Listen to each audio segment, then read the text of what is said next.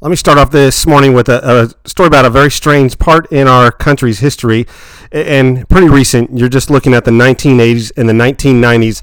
These events took place in Los Angeles, California. Peter Houlihan did a great study on this, but simply what took place in 1980s Los Angeles, a bank was robbed every hour of every day. That is 17,000 bank robberies every year in Los Angeles, California. We'll talk about why and why did it last that long before it was put to a stop. Los Angeles has 10,000 square miles of city. There are 17 million people in LA. The banks at that time tried to make it appear if you came into their lobby like you were entering into a living room. And so they didn't have security guards, no special plexiglass, no security doors. They wanted it to look like you were home to make people more attracted to the banks. That lack security was reason one why bank robberies became so popular. Some people would rob 6 banks in a day. The next reason Los Angeles was the center is because Los Angeles has 17 million people, 6 million cars, 1,000 miles of freeway. That many people, that many cars means they need a lot of freeway ramps, and the freeway ramps are literally everywhere. So somebody could rob a bank and be on the highway, blend into the crowd within 2 minutes. Reason it was left and it went on that long, it was not violent at the time. A lot of the bank robbers would simply walk in with a note, say, please give me the money. They'd politely say thank you and leave. Law enforcement was focused on violence that was happening with the gangs. Banks could simply write off the losses, but that all changed in September 5th, 1991, when a large robbery took place and an employee of the bank, unfortunately on the news, answered a question he was not supposed to. The interviewer asked how much money was stolen, and he said $500,000. So that went out across the airwaves, and all these other criminals that had been involved in other crimes heard you can make a bank robbery and maybe become rich, and there's no real risk, no security. The ones that got involved, though, that changed things were the gangs, because when they got involved, suddenly this did become a violent act. The next big change took place February 28, 1997. This is the last famous moment of this. Larry Phillips and Emil Matsaranu, 2 middle-class men, fathers, husbands, no criminal background, apparently decided they'd watch some movies and they thought it would be exciting to rob banks. And so they started to do that. They robbed banks for over $1 million, money still missing to this day. But on February 28th, they decided they wanted to go out in this big gunfight. And so what happened is they robbed a bank and they waited outside for the police to arrive. And these 2 men were in this body armor. They had automatic rifles. Many people saw this as the news captured it live. And they got into this large gunfight. They fired 1,700 rounds. 9 officers were wounded. 85 vehicles were damaged by the gunfire. After that, things took a radical turn. The laws changed quickly. Prison sentences became 20 years to life, and security was put back into the banks. It brought an end to what we then knew at that time. So much so, today, about 200 banks are robbed per year. That is down again from 17,000. But it's an interesting look at this idea. Courtney Stevens put it well when he said, if nothing changes, nothing changes. And Easter is about a moment where everything can change because of the truth that is brought through in this moment. So whatever your life is about right now, my life, it can be something that can change in a moment. We're all in this kind of challenging time. Some people are in quarantine. Others are on hold for their jobs or lost their jobs. Others haven't seen family and friends in a while. But Easter is a time to stop and say, you know what? Everything can change because we choose to do something with our faith. We choose to take action. Again, if nothing changes, nothing changes. But if we say, you know what, Easter is the ultimate opportunity to make change. We've talked often about life is meaning. The meaning is what we make of a moment. At any moment, what is wrong is always available. So is what is right. You know, is God testing me? Or is God abandoning me? Or is he trying to teach me? Now we look at things where people are in this unrest, uncertainty about the virus and what's going to happen in life. Easter is the promise that God is that solid rock. He's that strong tower we can run into, that Christ is the same yesterday, today, tomorrow. Again, Good Friday was about this darkness, but the meaning is that Jesus laid down his life that we might have freedom and true life. Life is about the meaning. It's our job then to find the benefit of what that meaning is, no matter what the moment is. In this promise, we're going to look at 1 Timothy 3:16 to see one of the most wonderful summaries of the life of Jesus the Christ, to show us again anything can change in a moment when we choose to say yes to what he offers. 1 Timothy 3:16 says, God was manifested in the flesh, justified in the spirit, seen by angels, preached among the Gentiles, believed on in the world, received up in glory. The first line there, God was manifested in the flesh. Not a man, not a teacher, not a prophet. Christ was all those things, of course, but so much more. He was God, the Word made flesh, the divine, the eternal one.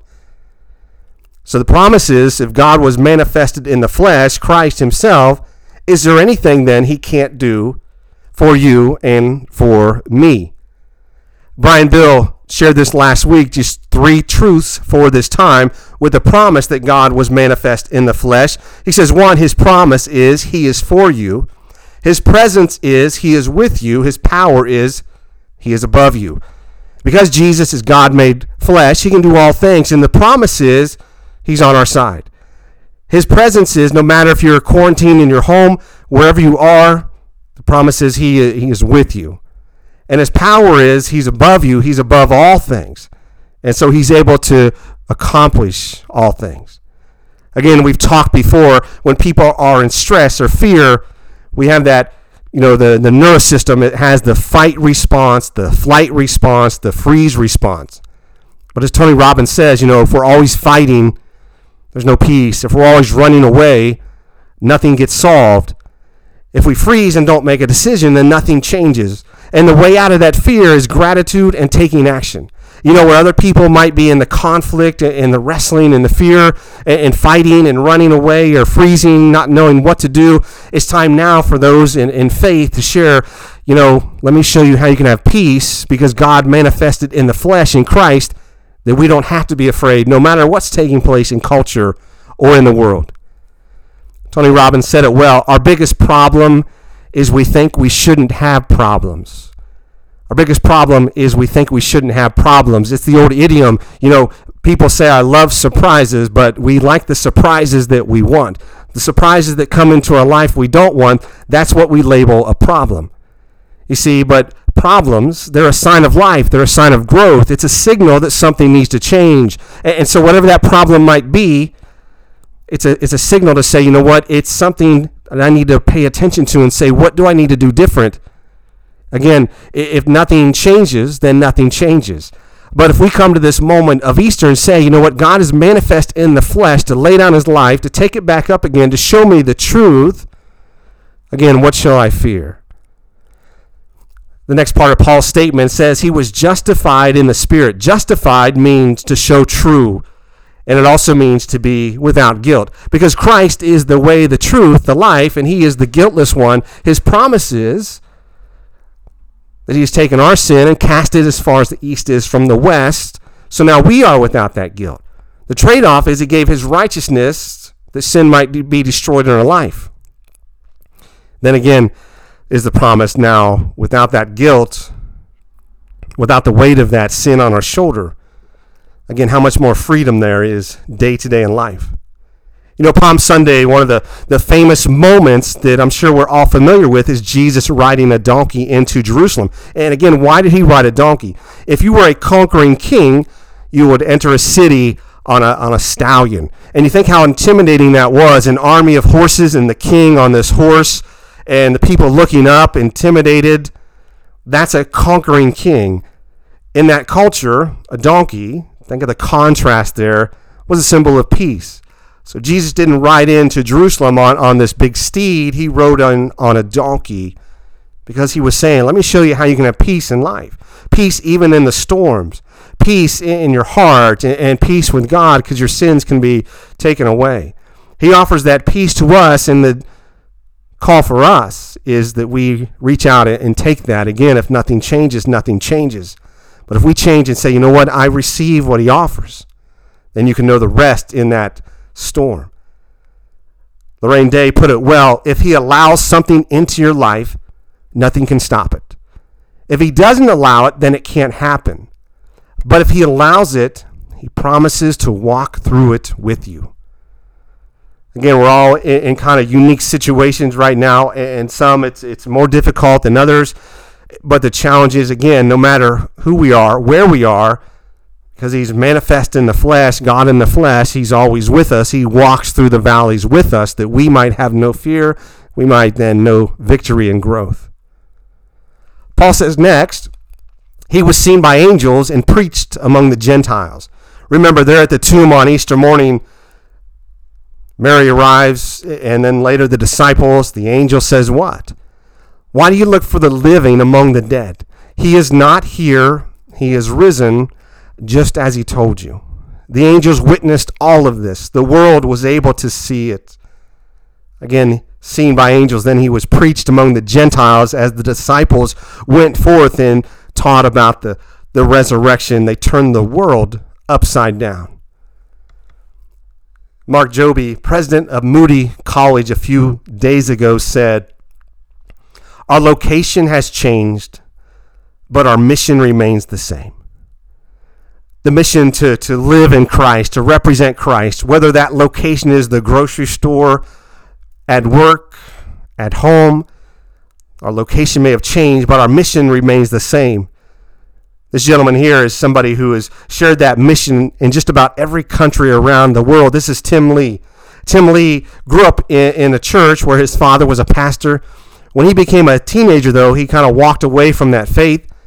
He joined a college, but they kicked him out. He was a troublemaker.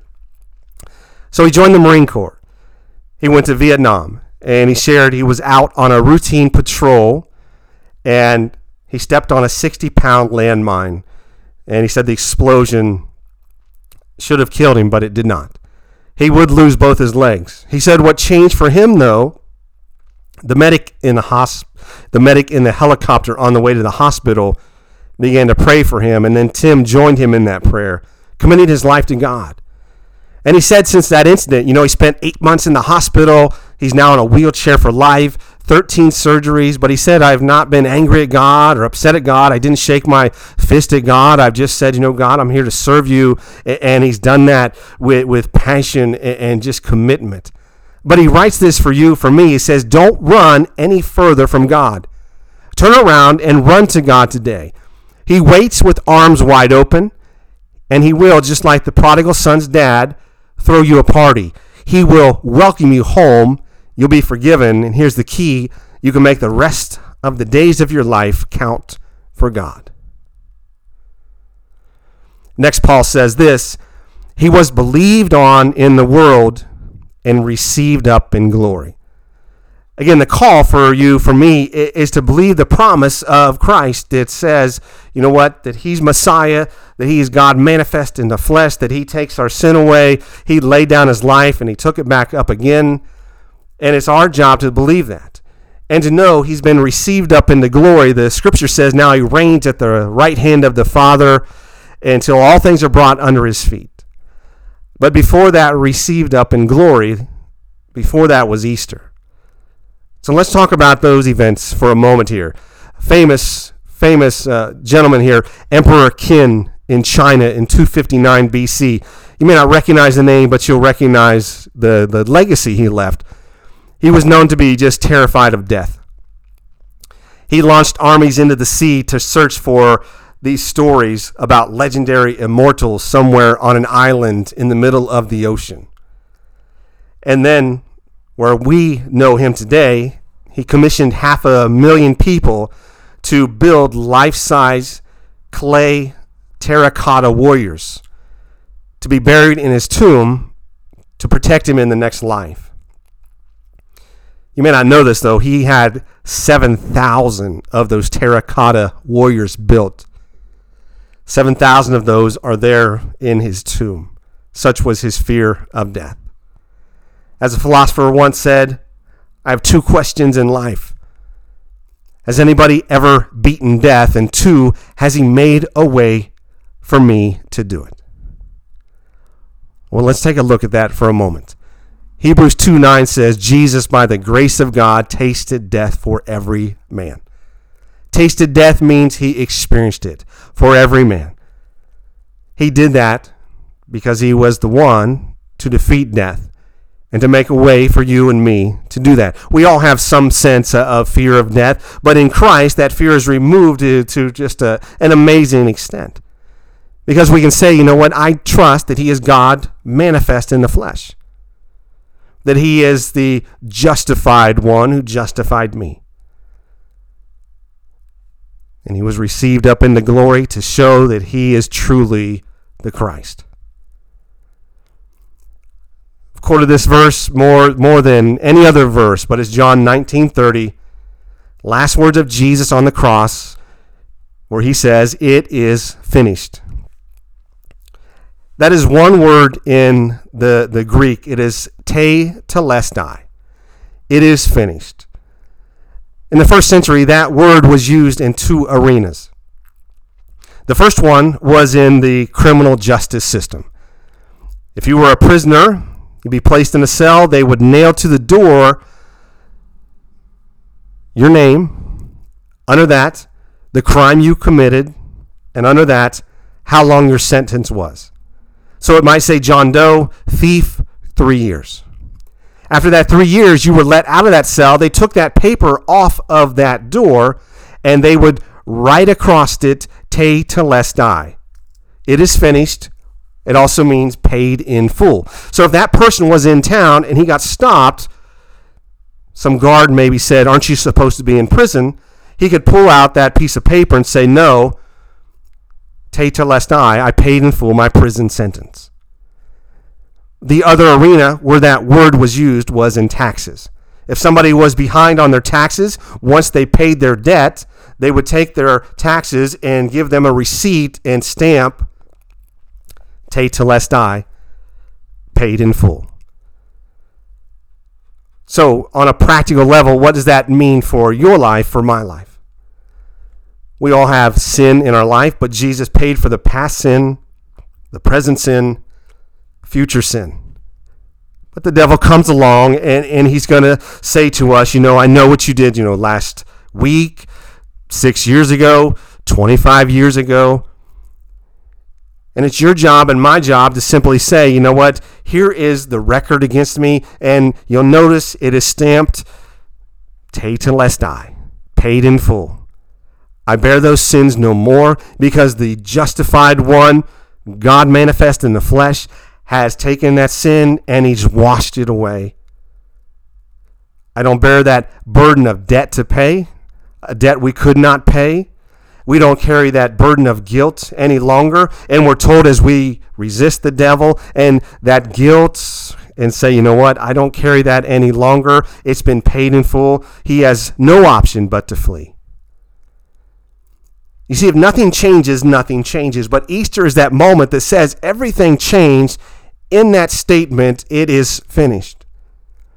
And some people may have been playing church and maybe they've just been dabbling in faith. And Easter's a time to say, you know what? Here's the moment where everything can be changed. Here's the moment where you can come to the one who's tasted death for every man and say, you know what? I trust that you entered into life just as he entered into Jerusalem to bring a peace that surpasses all understanding. That you can make the rest of the days of your life count for God. Again, our location has changed, but our mission remains the same. And he is the one who was seen by angels and preached among the nations, reaching out to you and to me to say, listen, I laid down my life. I took it back up again to take away the fear of death, but also to conquer sin. Because he became that sacrifice on our behalf. He is that one whose blood was shed that our sins might be washed white as snow. We don't have to live in then the fear. We don't have to do the fighting, the running away, the freezing. We can say at any moment, you know what? I know the promises. He is with me. I know the promises, his presence and his power is above me. And so he is stronger than any fears that anybody has. And we can walk through this time, this unrest, without that fear. Because we know the one tells us. Again, life is meaning. Any moment, again, what's wrong is available, and so is what's right. When problems come into our life, it's our job to find the lesson there and say, okay, what is this signaling to me that now changes need to be made? Tetelestai, it is finished. It is paid in full. We carry the sin no more. We no longer have to live with a fear of death. Rather, we can simply say, you know what, in him, I know I am complete. In him, I know there's nothing to fear, because in him there is a peace that surpasses all understanding. And eternal life has been given because he chose, by his grace, to embrace us as we are in our sin, to take us from who we are to where he calls us to be. I close with a quote here from Peter Hyatt. I've shared this before, but he summarizes just a powerful way the meaning of, again, Easter morning, the empty tomb. Why do you search for the living among the dead? He's not here. He is risen. Peter Hyatt says it like this: one day they'll drop you in a grave and you'll feel a touch. You're not insane. Now you're sane. A voice will say, friend, let's get out of here. I beat this place. And then you will see him. That is knowing the promise. God manifest in the flesh that we might be justified, carry guilt no more, and simply rest in the peace that he brings day to day, moment to moment, the solid rock on which we stand.